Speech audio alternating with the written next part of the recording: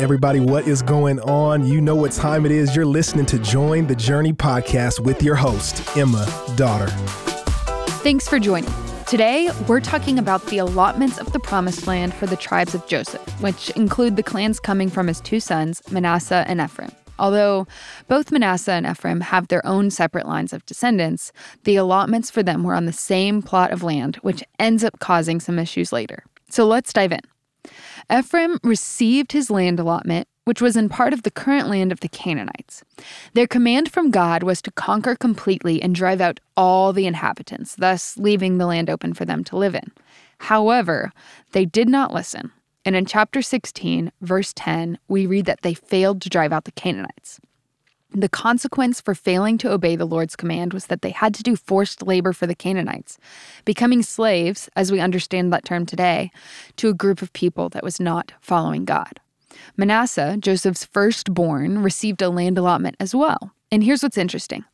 Instead of just splitting the land up amongst the male descendants, they also gave land to the 5 daughters of Zelophehad, which are uniquely listed by name.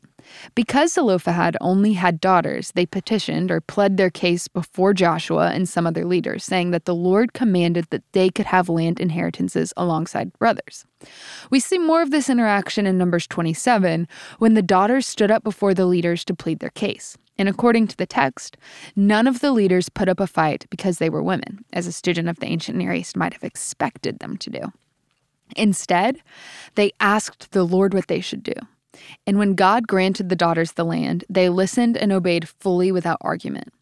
The story celebrates the boldness of the women, and despite not having any sons, this exchange gifted their father a chance to extend his lineage through his children. The women were given specific marriage instructions that would ensure the land was kept in the family, rewarding Zelophehad for his forefathers' faithfulness. Now, back to the land allotments of Manasseh in chapter 17. Similarly to Ephraim, they did not fully take possession of the land and instead allowed the Canaanites to remain in it, living with them. Once they got stronger, the Israelites made the Canaanites their slaves, but did not utterly drive them out as God had commanded them to. The Lord told them in Joshua 13:6 that he himself will drive them out before the people of Israel, which means that God was going to lead them into a battle and give them everything they needed to be victorious and conquer the Canaanites completely. And yet, they didn't listen. The failure of the Israelites to fully drive out the Canaanites will have repercussions that will echo throughout generations. Because, well, here's the truth. Who you surround yourself with matters. Bad company corrupts good morals. That's 1 Corinthians 15:33. And if you're wanting to chase after the Lord, to obey him fully, it's important to be living in community with others who have the same goal.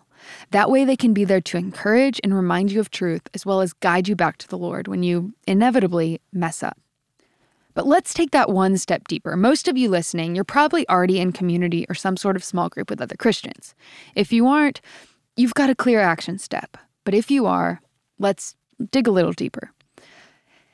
It can be really easy to grow apathetic towards specific sins if you're surrounded by other believers who are stuck in the same practices.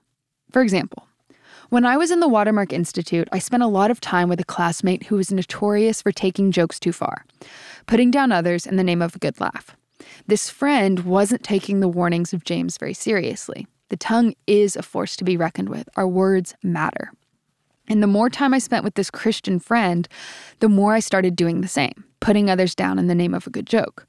Rather than using my words to build up, I was putting them down to get a good laugh. And I was spending just about all of my time around Christians. These people were Christians. It wasn't until I spent some more time with another group of Christians that a friend in that group had the courage to call me out. And this friend, you know what they said? They said, "I've noticed you've been spending a lot of time with X." I'm not going to say their name for obvious reasons. "And I can tell that the way you talk to people has changed. Have you thought about that?" And it stopped me in my tracks. I'd been hanging out with someone who was also in the Institute, who was really involved at church. They were a Christian. They loved Jesus. But because everyone around me was complacent with their words, I got sucked in. That same complacency started to mark me. There's a warning here for believers. Don't just check the box and say, yeah, I'm in community, I'm in a small group, and move on. Think about it. What kind of influence do the Christian people you surround yourself with have on you? Good or bad? Do your Christian friends encourage you or cause you to make more inappropriate jokes? Have they led you to grow more lax in the movies you watch, the music you listen to, or how much alcohol you consume?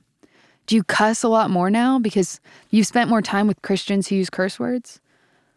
Maybe your friends are good influences. Do your Christian friends help you love God more? Do they push you closer to Him? Not in a routine, we meet once a week to formally talk about it kind of way, but in the day-to-day, do they push you closer to God, toward righteous behaviors? The Israelites, because they were living in Canaanite land with Canaanite people who weren't following the Lord, began to worship pagan idols and engage in other religious practices. This sets us up for Judges, where the people all did what was right in their own eyes instead of following God's commandments. Judges 2 tells us that the people of Israel went after other gods from among the gods of the people who were around them and bowed down to them, angering God because they'd forgotten everything He did for them. Earlier, I mentioned that Manasseh and Ephraim were given their inheritances on the same plot of land. At the end of chapter 17, the people come to Joshua and complain, asking for more land. They told Joshua that the Canaanites who lived there in the hill country had chariots of iron, evidently forgetting that the Lord had told His people that He would lead them to be victorious over the inhabitants. Joshua then told them to clear land from the forest, encouraging them that though the Canaanites are strong, the land from the forest would be theirs once they put in the work to clear and possess it. As we see from the people of Manasseh and Ephraim, incomplete obedience does not mean total obedience. Yes, they entered the land the Lord promised to them, but they failed to fully obey what He told them to do. Are there areas in your life that you are only partially following the Lord's commandments?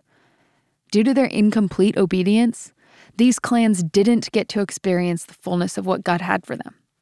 This is contrasted with Joshua and the other leaders who obeyed the Lord completely, giving the daughters of Zelophehad land. Faithfulness doesn't always mean it will be easy. Sometimes we have to clear the forest or conquer chariots made of iron or have hard conversations with our friends.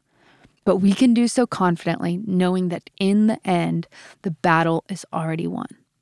That's all we've got time for today. Special thanks to our intern, Michaela Swink, who helped with today's episodes.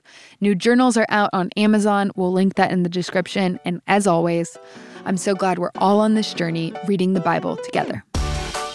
Hey, we want to thank you for listening, and we hope you enjoyed the episode. Did you know that you can help support Join the Journey by rating and reviewing this podcast?